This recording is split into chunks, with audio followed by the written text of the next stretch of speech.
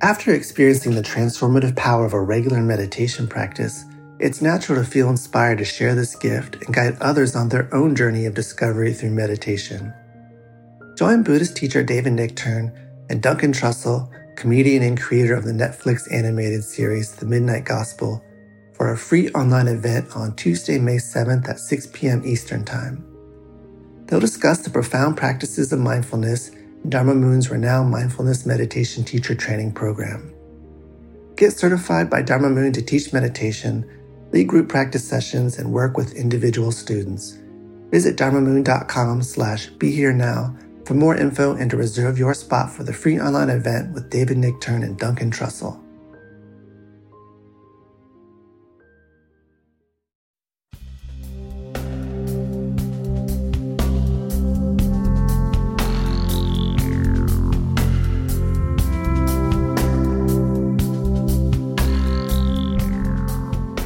Hey everyone, it's Raghu back with Mind Rolling and with the originator alongside of myself of Mind Rolling, David Silver. Thanks, David. Me. It's you. And David came up with a phenomenal idea. We have a whole new series in mind. But before I get into that... No, I didn't. You did. What? It's your idea. No. I agree with the idea. I do. But, you know. Okay. I thought it was your idea. It was your idea. I'm talking about Trungpa Rinpoche, right? Oh, yeah. That was my idea. Yeah. The rest of it is spurious, and that'll be my idea, but I'll tell all about that in a second. We can live with that idea. Yeah, right. But anyhow, this is just before. This is a little ad, Dave, right? We got to. I don't know if you know about this. So there's a new Ram Dass book that's coming out in a few weeks, like around when this podcast comes out. So everybody, you can take a look for it. It's called Words of Wisdom from Ram Dass. And it's a book that was our friend Rachel here, who has been with the foundation for 10 years, Rachel Fisher. Many of you may know her if you're on the ramdass.org mailing list, which you should be because we always offer all sorts of great things. That's in my hat as the director of that foundation. And the Words of Wisdom book is sectioned off by theme, so you can actually just have it hanging out, or in the morning just go somewhere, okay, I got to think about how to deal with suffering or how to be a little bit more mindful today. So Ram Dass has, across the board, so many great, and these are beyond just a couple of line quotes. They're like get into paragraphs, so they're substantial. So it's a really, really amazing book that I'm glad we're putting out in the 50th anniversary of Be Here Now and Ram Dass's second anniversary after he left. So I want everybody to know that. Also, Dave, we're starting a new psychedelic podcast, which will be a first, with Madison Margolin. I'm not sure if you met her at one time, and she is the co-publisher and founder of this new, it's a couple of years, 2-3 years old psychedelic magazine, whose name escapes me in this moment. I'm so sorry, Madison. But go to Madison Margolin, and she'll be on the Be Here Now Network. Go to BeHereNowNetwork.com and go to ramdass.org. You can pre-order that book and get a bunch of copies to give away this Christmas, Hanukkah. That's it, Dave. No, you do that very well. Good commercial, yeah. Somebody has to pay for this stuff. Right. And you're quite benign in the way you present it. At least you're not, screaming. Yeah, right. Well, like Crazy Eddie selling stereos. No, I was thinking of Joe Namath, who does some kind of Medicare thing on TV these days. And it's so weird for me to see Joe Namath, so flogging it's a good thing. It's a Medicare thing you should know about if you're on Medicare.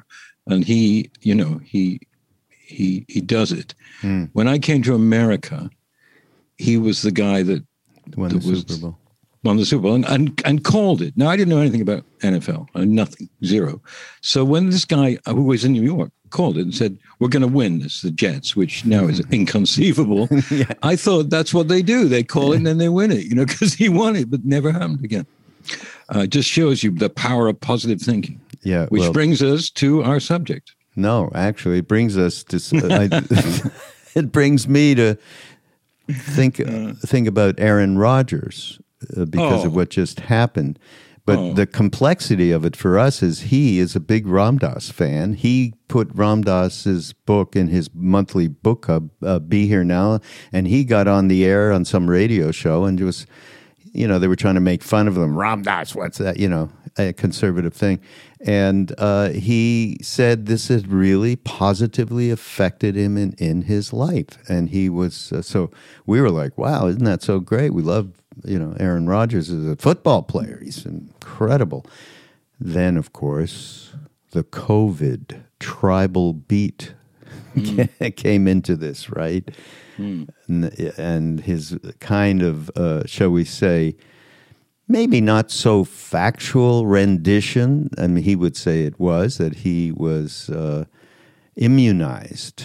He didn't say vaccinated. He said immunized, and then said some other things the NFL said. So he was Me Too'd, or it's not me, cancel cultured immediately. His sponsors, an hour, gone. Yeah. They took, one was a health thing and one was an insurance thing or something. Yeah, gone. Yeah, can you imagine? I mean, that is like, whoa. This is quite a society we're living in, related to media and information, disinformation, all of it, cancel culture, Me Too, all of it. It's really pretty amazing. Yes, it is. And if you're listening to this in the near future or even in the distant future, I hope the prevailing atmosphere amongst the community of citizens is far less abrasive and actually, downright dark. And we were living through that now for a while. But I sort of believe that mankind and decency prevails eventually, but it sometimes goes through these horrendous byroads of sort of, I don't know, hatred and the stuff that we all know. Yeah. Tribalism, we all know it doesn't work. It just doesn't work. Particularly if you've been in any kind of interdependence mindset, as we all pretty much have our whole lives. Those of us that are old enough to remember the 60s and how the psychedelic movement then fused into the deep involvement with Eastern philosophy, mysticism, practice, and so on, and devotional yoga. And the idea of this development happening of tribalism and complete separation for no good reason of human beings, and then the sort of manipulation of that propaganda-wise, and then it kind of curling in on itself and getting bigger and bigger because the propaganda is believed. Yeah, and if people, there is a connection with the book we're going to talk about, Raghu and I. Yeah, total connection. Of course. There is a real connection. Absolutely. In terms of, yes. Yeah, which, we can get to. I mean, if you want to, or we can talk about something different for a while, and whatever you want to do. We haven't done this for a while. Let's get to the important stuff, like now. Sure. Well, I mean, the truth is, of course, with this increase in tribalism and this just phenomenal stress that we are all under in one way or the other on a day-to-day basis with what is going on in the world, in the country, with the pandemic, with racial justice, all of it. And so it's here's the good news, so to speak. It's manifesting where we can see what the Buddhists call the 16 billion impediments to our becoming whole, where we are kinder, where we're hopefully aspiring to be bodhisattvas, those whose wish for becoming free is based on the wish to continue to help as many people as possible. So this manifestation of all of these, what they're called is kaleshas, impurities, from anger, greed, all of it, attachment, is come so visibly in front of us now. Nobody can deny it. I mean, and everybody you see, even on whatever news from both sides, is noticing, of course, the vigor from which each of the tribal divisive groups are getting involved. I mean, there's a lot of anger. And even something as you would think it wasn't going to be that much of a deal, the whole thing around vaxxed and unvaxxed is completely a tribal thing, and it's all the way to. I just got off a call with one of the people I work with, and was talking about the depth of anger that is going on in her family about vaccination, even to the point of getting boosters and the misinformation that, of course, and I'm in, and you are in the vaxxed camp, and the disinformation that we believe is disinformation is rampant. And, of course, from the other point of view, so do they. We are challenged. We are not seeing the truth. And this is with people who are not necessarily conservative or anything like that. They're in every other way. They're in the same pocket of liberal thought, shall we say. And just put it into that big. But on this, it got tribal. It's really amazing. Totally amazing to me. So then in the midst of it all, David called me and said, I just ordered this new book from Trungpa, Chogyam Trungpa Rinpoche. We have talked a lot about it from the earliest podcast that I did with David, and we refer to him many a time, and so do I, on my own, and a great teacher from the late 60s, early 70s, and he died around 80, 81, 2, 3, something like that. And controversial figure as well in this world. Yeah, extremely. And we should add a little codicil here. We're not going to be talking about Trungpa's life. There's a lot of controversy about that, and some of it is proven, others aren't. We've talked in the past, Raul, about his teachings, and he was the 11th in line of a great Tulku lineage and went to Oxford. Now, that was our fortune, because I'm trying not to be pro-English because I'm English, but the fact is, if you go to Oxford and you're from Tibet, you probably learn the language better than any English person. And when you hear Trungpa's speech, and I just listened to a speech he did about goodness, basic human goodness, his English was just so impeccable and easy to understand. One has to remember that was not his original language. But because he journeyed to America via Oxford University, he learned how to translate very complex and profound concepts into perfect English, and we're very lucky to have that. Yeah, so, not only in perfect English, but also the reality of which I don't think I've heard any other teacher's ability to translate these arcane concepts sometimes in a way that was so profoundly understandable. Just amazing. Just amazing. So David said, well, there's a new book, Cynicism and Magic, it's called. And its subtitle is Intelligence and Intuition on the Buddhist Path. And so I said, well, I want to read it. Let's do that, and then let's talk about it. And oh, by the way, I said it early on, we're going to do a series here. There's going to be a podcast series called Ask the Experts, David Silver and Raghu Marcus. We are the experts. We did a whole show on Jung. Now we're doing something on Trungpa. I think we've done others. And the only asterisk under which we would have to put this series is actually we know nothing whatsoever. We're just trying to grab at a few things that might help us, and we could share them.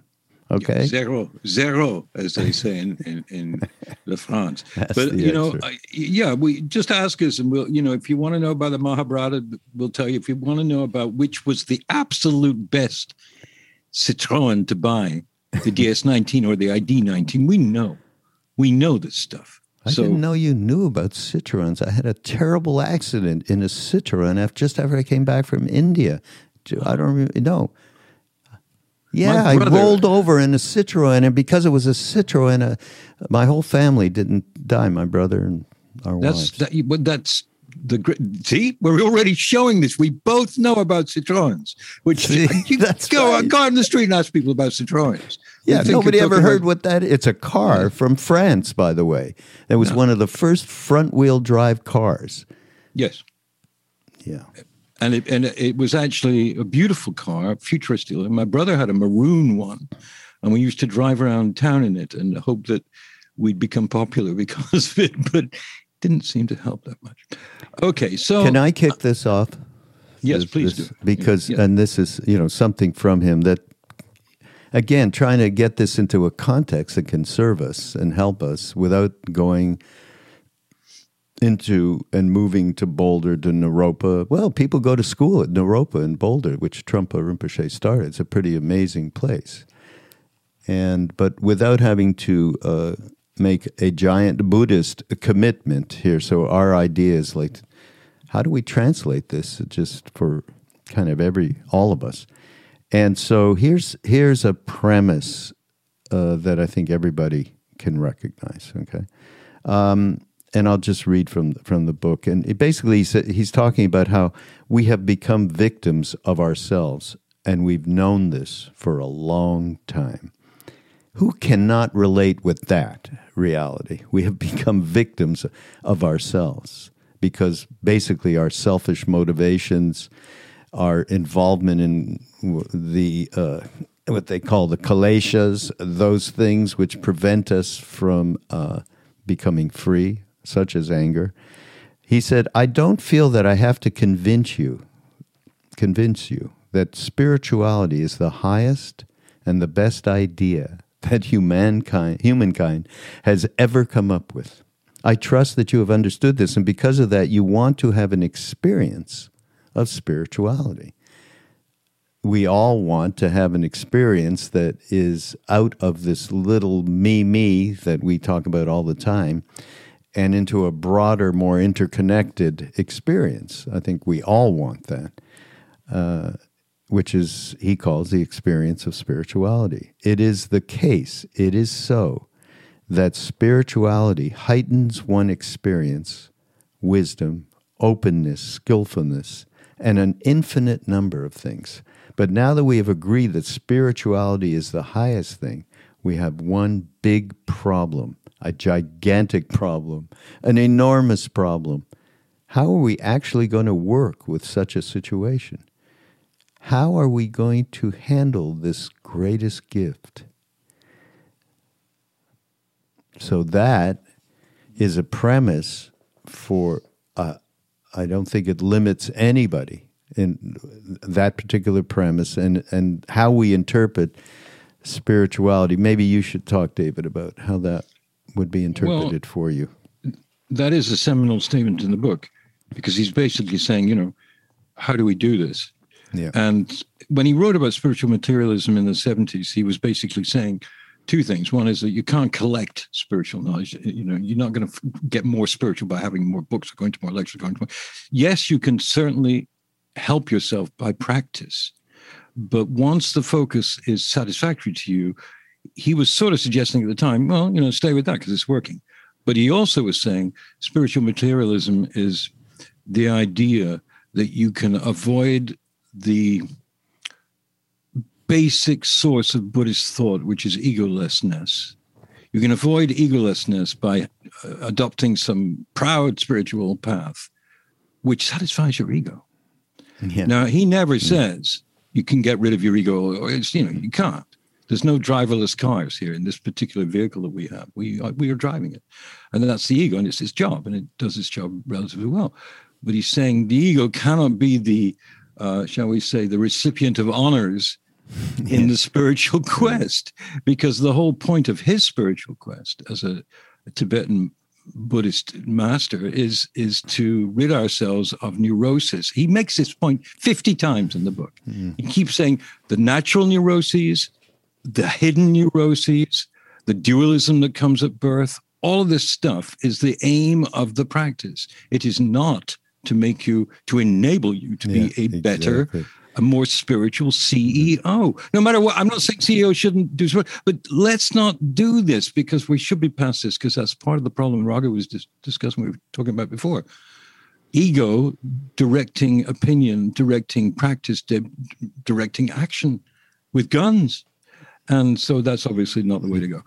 But I do believe that his cynicism is not the cynicism that we see on, on the news or in sort of dark humor. It's the cynicism of belief of having to cut through the pretentiousness that the ego still presents us when we think we've left it behind, because it's still in control, because you're still enjoying the idea of being spiritual. Yeah. Yeah. And that cynicism is necessary to all of our practice. It's like right cynicism. Right. Cynicism, yes. Like right wisdom, right cynicism. Yeah, it's really he doesn't say ever, don't do it, don't practice. He just says, don't expect, unicorns, folks. Don't expect to be in the bliss meadow all the time, because that's not reality, and it's not the reality you're living. Because if you think your reality is great, you're not thinking about your inner reality and the mechanisms and shapes of your neuroses and how you have to deal with those neuroses. So you certainly can't be a teacher or even a practitioner. So he's pretty harsh about that. Who cares about that? Teacher or practitioner even. How about you can't be kind to the human being next door to you? Right, you can't. You can't at all have the kind of openness that it takes to allow for yourself to change and other people to. So he says here, before we do anything, we need to ask who we are. So it's the basic premise is, okay, we're locked into tremendous selfishness. We are locked into tremendous reactivity. And as such, we get unhappy. And once we get unhappy, we look out for how we can transform that unhappiness. It also may be not just that we're unhappy in that way. It may be that we were suddenly blown into another dimension through a piece of music, through a psychedelic, through a book, through a teacher, through anything. And then you have the realization it is possible. And that's the nature of spirituality, that the infinite possibilities of becoming free of that very limiting ego is a wonderful thought. So that's spirituality. But how do we do it? So we have to look inside to find out, well, who are we? And that's what he's talking about. Who's going to get it? What is going to get it? What is you? What is me? That is the greatest and most important question Buddha asked. The Buddha introduced this problem into human thinking to rediscover or find out whether there is anything to discover at all. Who are you? Who am I? What am I? Usually you feel that there is a quote-unquote me, quote-unquote I am going to benefit by it, right? That's the immediate. We think that I, quote-unquote, can become a great powerful person. That has become a problem. The question we have to ask at this point is, supposing so-called you becomes enlightened, then what? Of course, automatically, the answer is that you will become a Buddha, an enlightened one. You think, I will preach the law. I will proclaim my wisdom to the people. Or just walk around thinking you know everything. That's something too. And Trungpa goes, there is enormous snobbishness involved with that approach, to put it lightly, and deception. You might find such snobbishness very light and harmless, but actually it is extraordinarily deadly and powerful. You are about to become an egomaniac. You are becoming an egomaniac. You think that you could become the Buddha himself and preach the law and gather all kinds of disciples and glow your halo all over the place. Brilliant. I mean, this was, he gave this lecture in 73, something like that. It's it doesn't Naropa. Really matter. It's 74. 74. When he actually gave this talk. When Ram Dass came, they actually thanked Ram Dass for being part of it, which was the start of Naropa in the summer of 1974. And Ram Dass did the course on the Bhagavad Gita for 17 days or something. It was quite an intense thing. We have actually at the foundation, we actually have the videos of this. We're going to, I'm glad you brought it up because I got another commercial. We're going to run a course, an online course, February 2022, and it will introduce, not the whole thing because it's too long, but a beautiful honing in of his rendition of the usefulness of what the Bhagavad Gita can teach us. So that's a whole other thing. Well, he did give lectures about goodness and the basic goodness and how wonderful that is, and that's the miracle, and the magic in this book is not that different. That he's basically saying, be cynical about easy answers, because no one's ever been able to have easy answers. That's why there are 84,000 sutras and 32 diamond sutras. And, in that world, a great deal of practice went on in every lineage. And so he's saying practice is the answer. Meditation is the answer, actually. Because, inside meditation, ultimately he was the progenitor of that, which we all love with Sharon and Joseph Goldstein and all those people, incredible American people who've done wonders with something that was established by him and Naropa and other people. So what is it about? Is it just about being cynical about easy answers, Americanized, sort of quick ice cream makers? No, but it's also about continuity and discontinuity. Now, I wanted to quote something here.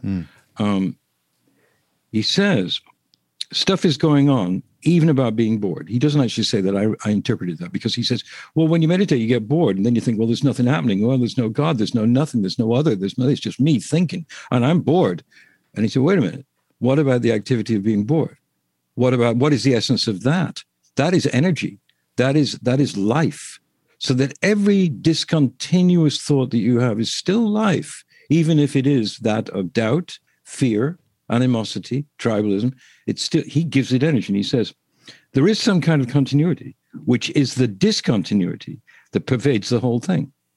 Therefore, there is a working basis, meaning that within this discontinuity, there are possibilities of evolving spiritually, cultivating discipline, and liberating yourself from the bondage of samsara. In other words, he defines, and not just him, Buddhism defines samsara not just as being, I like to have my tea at 4, and I like to watch Oprah, and I like to drive a vintage Jaguar. Yeah, that's samsara, but he's talking about the samsara inherent in spiritual delusion, meaning that it's very dangerous. He says it, Raghu, you said it before. It's dangerous to quickly preach stuff about sudden awarenesses, sudden nirvanas, because it always fails you. And then you think there's nothing and you're fucked. So he's saying all the time, we are a practice, we are a teaching of practice. And, I didn't really understand any of that when I was a younger person until I started hanging out with musicians. And realizing that when they went on stage, every one of them who were masters, who were really good at what they did, they'd rehearsed and played forever to get to that point. No matter how spontaneously brilliant they could be. Stephen Stills, who I really admire as a musician, said to me one time that he was always known as a sort of a rough and ready guy and didn't do anything much. He rehearsed like a devil for years, decades. And then when he was with Buffalo Springfield and later with other bands, he was able to play those beautiful, beautiful guitar lines that he did fluently and with no problem at all, and very little passion, just skill. Passion because he'd spent years learning how to do it. Why would being a spiritual aspirant be any different? In other words, you have to go through the rehearsal. And that's a lot of this book is about that. It's about you actually got to do the damn practice. Some people don't. Some people wake up as tulkus. Some people are Mahasiddhas. Some people. The truth is, but even then, the Tulkus, His Holiness the Dalai Lama, obviously is the best example. He was 5 years old, 6 years old, gone into the monastery, trained forever. I think he has the kind of openness where he still is learning, but he's another kind of being.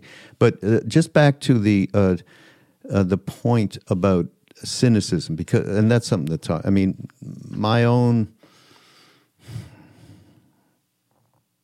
I'm so glad this book came out, because the interpretation of cynicism, my own, was so skewed and so pretty much judgmental around, like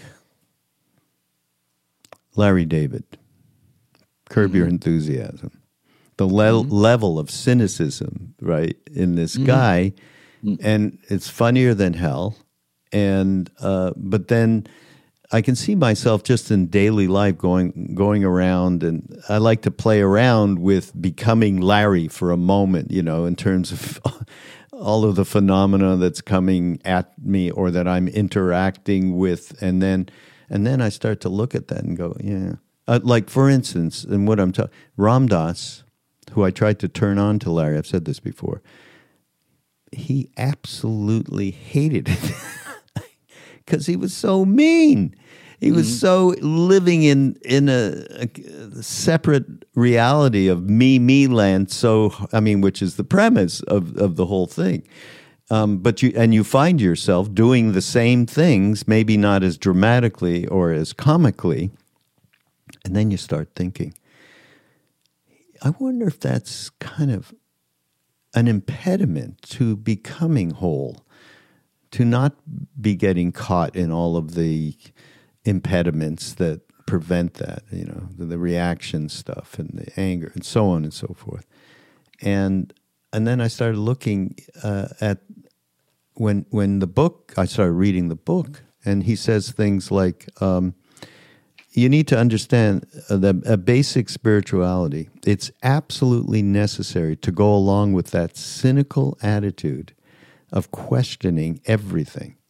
Not necessarily, and this is the key for me, it's not intellectual, it's not logical or metaphysical even, but experientially. Taking that approach, he says, is extremely important. Experientially, but it's not from the judging, cynical mind thing. This can't be real because it's this, or completely cutting out any intuitive understanding of something. And did you read the thing on poetry and song? That particular, I thought that was a fascinating chapter. It's actually at the end. This is so great, because this gives an understanding when he says this is not about intellectual anything. He said when you read poetry, you shouldn't try to understand the words. Not even with the songs of Vajrayana disciples, great Buddhist teachers. Don't try to scrutinize and finger through word by word, idea by idea. The traditional way is to read the songs very quickly at first, and then sit on it, not quite literally, but be with it and feel how its frame of reference affects your state of being. Just be on it, live on it, sit on it. And that is, when he's talking about cynical attitude, has nothing to do with intellectual, judging one thing over another. It's experiential. And then, of course, he gets into it big time in this book, saying that, you can do skydiving and it gives you a moment of transcendence, a gap, as he calls it. You can do surfing, and, that's all true, nature. But really, it's about very disciplined, committed relationship with meditation. And he goes into it then, right? Absolutely, yeah. He reminds one of Ram Dass talking to us all about his MG, his plane, his golf collection of clubs, all of that, and the various points in his evolution, particularly the stroke. Those things went down the tubes, and he eventually realized, my God, what a gift. Because those those things which, you said, Roger, there's nothing wrong with, going on hikes and doing all that. He does say in the book, however, that don't kid yourself, that just standing in a beautiful place and enjoying the clouds and the birds and the flowers is necessarily going to be part of the essential discipline, because that is still in the realm of sensory appreciation. Nice, better than many things. But he makes the point that, again, that this is a steady thing, Buddhism. There are no instant nirvanas, and there's no easy way in. You may have flashes. He talks about, okay, you're cynical because you're looking at stuff and going, I don't know whether I believe that or not. I don't even know whether I don't believe it. I don't even know now whether I do or do believe. You don't know shit. He says we know nothing. He says we know nothing. We're stupid. And that's his cynicism, is that we have to learn something. And in the ignorance is the energy to learn something. Because unless you know you're ignorant about something, you're not going to try and learn something, particularly on the question, as he puts it, of hidden neuroses. That, the things that drive us are frequently things we can get rid of if we only had a technique to do it. Some people go to therapists, some people take psychedelics, there are all kinds of ways of doing it. He's saying, damn it, if we just practice what the Buddha told us was easy to do, and he makes the point of saying, oh, so Buddha was a guy like you and me. He just was a guy on the planet, but he happened to be endowed with this cosmic vision. And therefore, all these years later, we're 2,500 years later, we're looking at it and going, well, that's new. I didn't think of that before. Happens to me all the time with Buddhism. It's like, oh, I've never thought of that before. Well, he thought about it 2,500 years ago. Mm-hmm. And millions of people from all kinds of different backgrounds have gone, wow, that's helped me understand my innards, my emotional innards. Because the book is really about that. It's really about, admit that you're confused, admit that you're bewildered. He said the very first presentiment that comes to a true seeker is bewilderment. And in certain realms, you might think that that's wrong. No, the first thing is enlightenment. No, it's not. It's bewilderment. It's like, what the fuck is going on here? I'm living on this planet. It looks nice, but they're polluting it. Nobody cares. It feels nice, but people are not eating in countries that are just poverty-stricken and stricken by wars and horrible stuff. You think, wow, what is this? Being human, that ain't that great. And then you realize the question of karma, and he goes into the karma. He goes into the fact that samsaric karma will cause all these wars, because ultimately individual hatred will grow to a Donald Trump. And then he'll be in charge of a country, and then he'll poison the whole damn country. So this is, on every level, this book is the Vajra dagger. Cutting through. Yeah. He says that. He says, you got to cut through this thing. First of all, you have to cut, like, for instance, with me. Not that long ago, well, quite a long time, I had to stop eating sugar. And it drove me absolutely nuts. Can you imagine that? It's not a big thing, really. Oh, yes. But it drove me nuts. And then I had to give up salt. So I had neither sugar nor salt. And it made me into a baby. I was like a little baby crying, because I just couldn't handle it. It was what? I can't have a pizza and I can't have a cinnamon bun? What is the point of living? But, I realized that if I didn't do those things, I'd be really quite dead by now, which might please some people, but it doesn't please me at this point. So he's saying delve. Like you were saying before, Roger, he's saying delve. Yeah.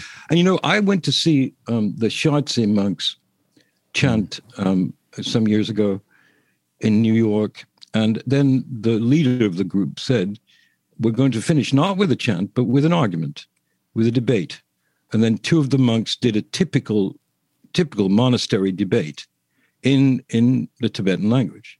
We didn't understand a word of it, but we saw how virulent it was and how passionate it was and how they literally locked swords with each other and said, no, you're wrong. That's wrong. That's rubbish. I know it's rubbish. I've learned that it's rubbish in my own direct experience. So they have these debates that are incredible. And that's kind of where Trungpa is coming from. It's like, debate with yourself. Find out what's really, why are you so upset about that? Can you imagine? So he says, meditate. He never says, go and do therapy. Not because he's against it, but because he knows that meditation will cover that. That's evolved, though. That has evolved since his time, actually, where Buddhist people really steeped in Buddhist practice have become therapists and so on, and are doing marvelous things that are helping people address, the neurotic stuff that can easily get spiritually bypassed, which is his thing is spiritual materialism, is of course enormously helpful. He by the way, and here, this next thing that I wanted to bring up was actually addressing again the polarity and the tribalism and understanding. And by the way, as far as meditation, what I understand he's saying, it's the depth of going behind all of that to look for who am I, and what is this understand our relationship. Having some Sartori experience through nature or a psychedelic or anything, a film, anything, is valid. It's completely valid. It's but the day-to-day grind of and you have to have a lot of intention to move through the kind of practice on a day-to-day basis and commitment it takes to really go much deeper. And I think that's what he's saying. But so he's talking about he is. Us as an entity. He's saying we have one entity, that I that distinguishes absolutely everything, or one existence. So automatically that brings in the question of the other. Has to. Individually does not really exist as such, he says. It is purely relative. So we call it I love this, quote, heap, unquote. That heap, it's a lot of experiences, a lot of failures, achievements, disappointments, hopes, fears, and millions and trillions of little fragments of all kinds that were put together into what we call, quote unquote, me, and quote unquote, life. According to the Buddha, this is the key to everything. And it does, forget Buddhism, it doesn't matter. This is truth, as far as I'm concerned. According to the Buddha, quote unquote, me is a false remark. You can't call yourself me, myself, I, self, or soul, because there's no way you can point out which part is quote unquote me and which part is quote unquote not me. What is me and what is not me is uncertain and unfounded, and not because we are confused and stupid.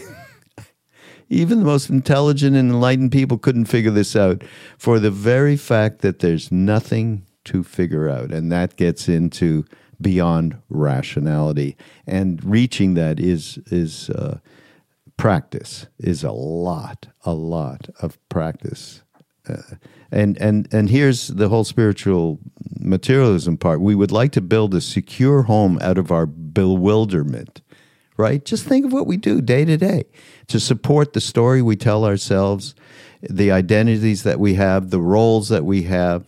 Is really to build a whole mechanism and a fortress that we can feel safe in. Everyone does that. And then, of course, his concept of spiritualism is about finding out that is a false facade. And the way to find that out is to first obviously engage with these concepts and then do the experiential part of going inside oneself. We grope all over the place, not having such a thing as ourselves. Though there is a sense of flow, we make that flow itself into an entity, a false entity. That constant groping creates you and other. A sense of duality, a sense of separateness develops, which is a false notion. But that falsity seems to be much more secure than truth. Oh, God. Which has no substance and which we find somewhat overpowering. We don't want to face reality. It's too brilliant, too dazzling, too hot, too cold. We would like to compromise and make ourselves comfortable. That, to me, is the essence of it all. I mean, I see it in myself, wanting, first of all, to create this out of bewilderment and out of not knowing what is the truth and what is real, and not being able to connect with that behind it all, whatever you want to call it, entity that is interconnected with everything. So it's creating facades, it's creating a castle that defends, it's creating, as he said, something that makes us feel comfy. You want to feel comfy, sit back, got the throw on, TV's on, something, internet, social media, whatever it may be, and so that we don't have to confront this. Amazing, huh? Absolutely amazing. Yeah, it's ultimate stuff because, it's funny. I found myself reading a book simultaneously with this one. I don't know how it got on my Kindle, to be honest with you. It was by a guy called Jeffrey Olson, who's just a guy, an advertising executive in Oklahoma, a Mormon, not in Oklahoma, I'm sorry, in Utah. And he tells the story of such a happy life that he had with two beautiful boys, sons, an extraordinarily sympathetic partner, his wife, brilliant woman, and he was just as happy as a human being could be. And he trusted God in that way that some, shall we say, real Christians do. And he was just amazed by the wonder and love of it all and how everything was taken care of. And then one day he was driving on Route 80 in Utah and took his mind off the road for a moment. And his two children were there and his wife. And just like with our President Biden, the crash was horrible and he lost his wife and his younger child and was it rolled over 6 times and he was upside down and it ruined him. He lost a leg, an arm, everything. It was just a nightmare of an experience in a hospital for 3 months while he only had one little boy left of his life. And I'm reading this book on my Kindle at the same time as I'm reading Cynicism and Magic and realizing that this guy, Jeffrey Olson, in those moments when tragedy happened, because you can't deny the word tragedy if you lose your children. We all know, those of us that have children, what we go through when they're sick and all that. It was a tragedy, at least in the normal sense of life. And yet, at those moments when he was at his most desperate, things came to him in the hospital. He couldn't speak. He was he was being intubated. He couldn't eat. He couldn't do anything. His body was completely shattered. And yet, that was the time when he began to see truths beyond comfort. That's what I'm trying to get at. I just finished the book this morning, actually. It's a very simple book. It's not about any dogma. He doesn't talk at all about Christianity. What he talks about is the fact that he had the most comfortable life imaginable and felt that it was permanent, at least until death do us part. But then it all shattered into horrible shards of suffering. And then he lived a life of complete and absolute horror for months and years. And yet he recovered. And it's that the Rinpoche is talking about here. That behind it all, behind the confusion, behind the samsaric desire for comfort, Pema Chodron, one of his acolytes, talks about it all the time, the comfort zone. Beyond that, there is what we have to call Wakantanka or some name, Ram or God or Jesus or whatever. It doesn't usually work because it's sort of, in the West at any rate, it is definitely it's a humanized version of God. It's a preacher, it's a guy, it's a father who helps you, it's a this or that. Trungpa can see that and see the need for it, but he says at some point in your life, you're going to have to relate to dying and suffering. You're going to have to. You don't have any choice. That's it. Good, bad, or indifferent. You have to do it. And it won't help if you've created for yourself a false Elysium, is what I would call it. A pure land just for me, that I feel comfortable. I'm in the monastery. He even says, those that go to the monastery, after a short time, they go, wow, I'm home. I'm home. Well, is it home 2 seconds, 2 microseconds after you're dead? Or is it not home? And this is, the Alan Wattsian, the Ramdassian, incredible cutting through of bullshit way of describing spirituality to us in the West. Ramdas, the absolute master of it. And it's not surprising to me that Ramdas and Trungpa were sort of doing the same thing at the same time, certainly in Europa and elsewhere, because they both said constantly, it's there for the asking, but it's not there for the imagining. It's not there because you just want it. You have to want it, but you must work for it. And what does that mean? I don't want to sound like some Puritan, but I've learned in my life, and I'm pretty old, that before I was meditating, I was all over the damn place. And then after I was meditating, I was all over the damn place in another place. and that's, I'd like to read a thing. Let's see. Because he says, and you've talked about this, Rago, in many podcasts, and I love the expression, the gap. The gap that comes. Yeah. And his quote about the gap is this: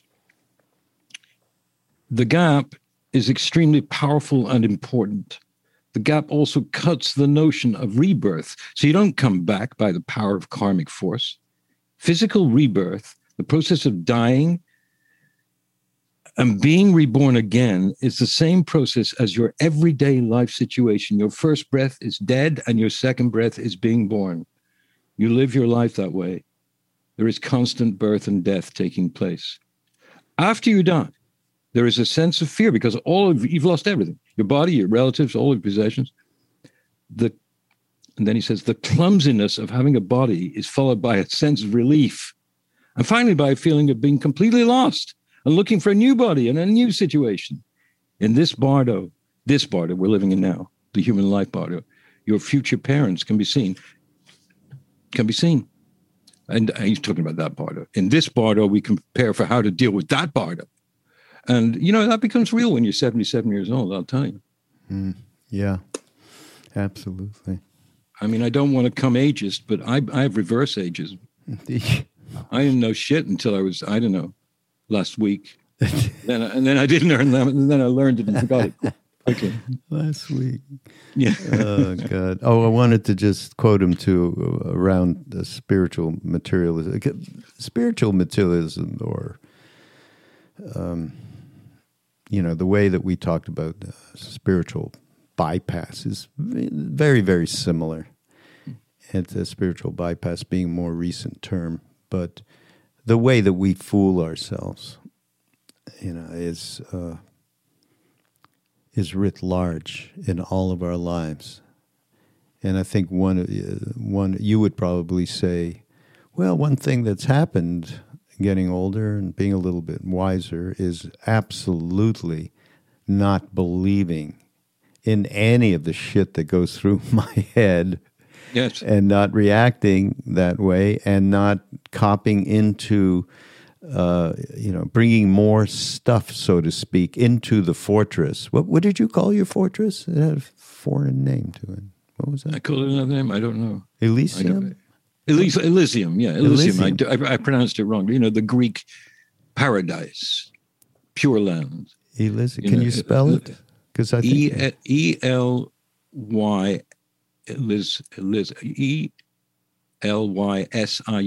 Elysium. Elysium. Shakespeare speaks about it quite frequently. Midsummer Night's Dream is an ironic version of Elysium, and it's idyllic. It's perfect. It's what in the Hindu tradition, I believe, is called demigodness. Which is fabulous, and you enjoy it. It's lovely, and it's all good, all good food and great looking people and everything. But it's samsara. It's another form of samsara. It's bloody difficult, this stuff. It's very difficult. I wouldn't mind a little couple of million years in a demigod state, Especially I'll take it. I'll take it. Really. I'll take it. All right, so he said, beware of spiritual materialism, because when we create more trips and tricks in our lives, we are creating all kinds of garbage. Some of the tricks are fantastic, outrageous, and one might wonder who even dreamt up such things. One feels dwarfed by such wisdom. However, it's just more stuff. It's garbage. It's something that's been imposed upon us, which has nothing to do with unlearning, undoing, or simplifying. It's all piling up, boxes on boxes. We buy this stuff and we save the cardboard boxes until finally our garage is completely filled with boxes. Boxes and boxes with labels on them. And that is so this book is the big debunker of the way in which we collect, so in order to protect ourselves even further, in order to build a world which we can believe in as a separate entity. This book is the antidote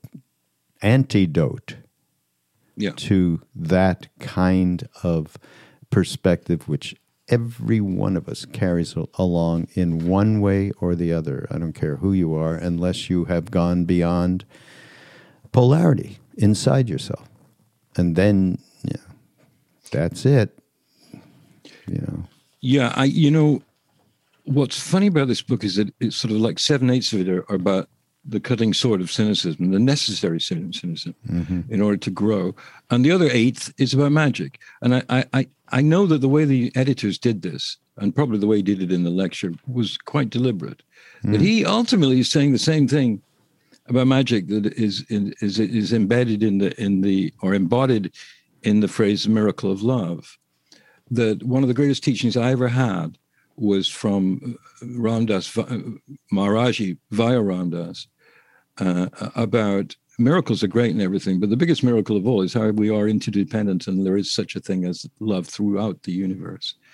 And that magic is what he's talking about. He's talking about you finally become a human being. Not you finally become a bodhisattva necessarily, but in the last chapter he says this whole business is not to edify and to sit on the throne of perfect spiritual understanding and progressions. It is to become that human being that you actually are. And that is magic. That transformation is really magic. And not the miracles and all that other stuff. That's right. Exactly. And it's the same thing as Ramdas and Jack and all the great people that are in, that I might do a little ad here in Love Serve Remember Foundation, is that they're all very different, and there are nuances, incredible nuances between them, but they all kind of concur with that, and yet, I'll do a quote here. All of this goes away, and all your gods go away, and all your shibboleths go away too, and it all goes away. And then, wow, you're bewildered again. He says, within the state of vagueness and uncertainty, there is very strong energy. Something very powerful is taking place. Something is happening. There's a shock, an electricity of being pulled back into the present constantly. Here. It's happening. It's really taking place. It's not as vague as we expected, but actually it's happening. And this is the way this man spoke. I mean, he just spoke with these kind of rhythms, and like a musician almost, that he would convince you. And Ramdas did this even more in a way, that, that little thing that I just read, it just made me so happy in a way, because it's like, okay, what is the essence of this thing he's saying? Well, it's certainly the basic goodness of organic life, no matter what, even if it's the viper eating the frog. Whatever it is that is the essence of our environment, both on this level and on any other level that we aspire to, is that fact that something is happening, and it's a shock to us because we've tried to obliterate our deepest need, which is to find out who we are and why we're here, instead of which America is the pinnacle of comfort. He says somewhere in this book, Raghu, he was talking about a cool cigarettes ad in the 70s. And he said he saw this ad on TV saying, if you have the cool cigarette, you're going to be cool. Not only a cool person, but they're not hot. And they'll be good for you. Doctors smoke them. And Trungpa calls it the lowest bottom of samsara. The lowest bottom of samsara. Meaning, it doesn't get worse than this in terms of our deception, our self-deception. We lie about a product, then we want the product, then we find the product, accidentally kills you. I love this book. I'm so glad you let us do this, Raghu, because it's. I think people should buy it. First of all, you should support Shambhala, who are great publishers, and I just love them. They are, and this book. We have to. Sorry. No. Yeah. Go ahead. You were going to say. Well, just reading this book is not the easiest thing in the world, because it doesn't give you cakes and ale, as Shakespeare said. It doesn't give you cakes and ale. It gives you, bitter, sweet things, which are that you've got to let go of some of these comfort zones. It's very, very hard. I love comfort. I don't like discomfort. Who does? But when you read Mingyur Rinpoche's book, when he deliberately made himself incredibly uncomfortable. Like dying uncomfortable. And he did it. And he's a anybody who's ever seen him or read anything by him knows that this guy is the real shit, Yeah. And he talks about that particular consciousness that comes from dropping all concept of individual ego and necessary comfort. And I know if it were me listening to this, I might say, well, I like it when my friend says, I like that thing you wrote, or I like your house, it's comfortable. We're all like this. What he's trying to say is that we're all like this. And that in order to advance into a more cosmic sort of consciousness, one cannot do it by just impulse alone. Yeah, right. And he just completely turns one's head around perspective-wise. And it makes you think, and it makes you understand. It doesn't make you. It allows one to understand a little bit more of what the reasoning is to go and actually spend some time going inside, no matter how much it is. And even in the beginning, few minutes of this is as important as, in the end, hopefully, one's ability to actually go on a retreat and do many hours of practice. And I'm really happy with this too, Dave. So this and as part of our Ask the Experts, David Silver and Raghu Marcus, I'm sure we can answer any of your questions that come in on this material, or even get the book and then. We should do, this would be really fun. We should do a live podcast interacting with people who have read the book and having a discussion online with people.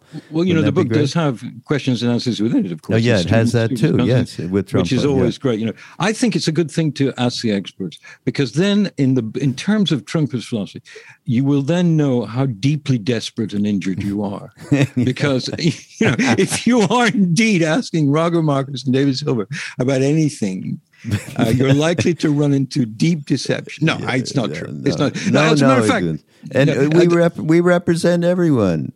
We all of us represent each one of us, and that's the reality, and that's why we're doing this. Ask the Experts. But I want to do another ad for you. I want to do an ad, which is that given that this foundation, Ram Dass's centrality to it, alive or past, and the ways in which other people within it, like Krishna Das and Jack Kornfeld and Sharon and Trudy and all these great people, the way they talk is within these parameters of non-deception, either within or not with spiritual progress. And that Raghu is the king of this, in the sense that, I don't mean in terms of power, but I've known him a long time, and it's good to have someone running something so important and useful, who isn't, who has not based his spiritual practice upon a kind of knowing deception. A thing, knowing something. It's more like Trungpa says in his book,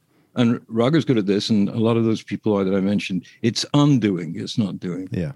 Right. Well, that's just a truism for sure. Thank you. That's lovely comments, and I'll send you the money later. Thank you. I need it. Yes. Thanks for being here, though. God, I love it when you're able to have time to do this. It's me. You are the busy one. You are the busy one. This is more important to me than anything. Just to be able to have an outlet like this, No, it's great. And it's really great. So, thank you, David, for being here. Everybody, this is Mind Rolling on Be Here Now Network. Go to BeHereNowNetwork.com. And I did mention Madison Margolin will be doing a psychedelic podcast, and please just go to BeHereNowNetwork.com, get on the mailing list. You'll get an idea of when these podcasts are coming out and the featured ones. And ramdas.org, of course, for all of the offerings there. We just did a big Be Here Now celebration at Wisdom, and we're going to be live streaming. We're going to Maui and actually going to do the first retreat without Ram Dass, which is kind of exciting and a little bit sort of scary at the same time. I don't know why. It's just more human stuff. And by the way, we are all human, so let's remember that. Jack Kornfield's wonderful thing. It's okay. We're human. It's okay. Yeah. And that seems to be okay. Yeah, that seems to be okay. And so we're all doing the best we can to support each other. See you next week on Mind Rolling, David. We'll see you soon. Thanks. Great chat. Thank you so much. Yeah, thank you.